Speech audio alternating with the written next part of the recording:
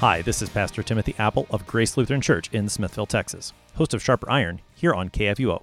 Thanks for being a regular podcast listener of the program.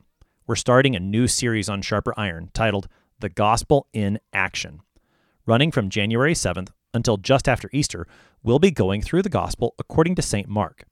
The evangelist hits the ground running with his very first verse of his Gospel account. There's no genealogy, there's no birth account. St. Mark gets straight to the point. The beginning of the gospel of Jesus Christ, the Son of God.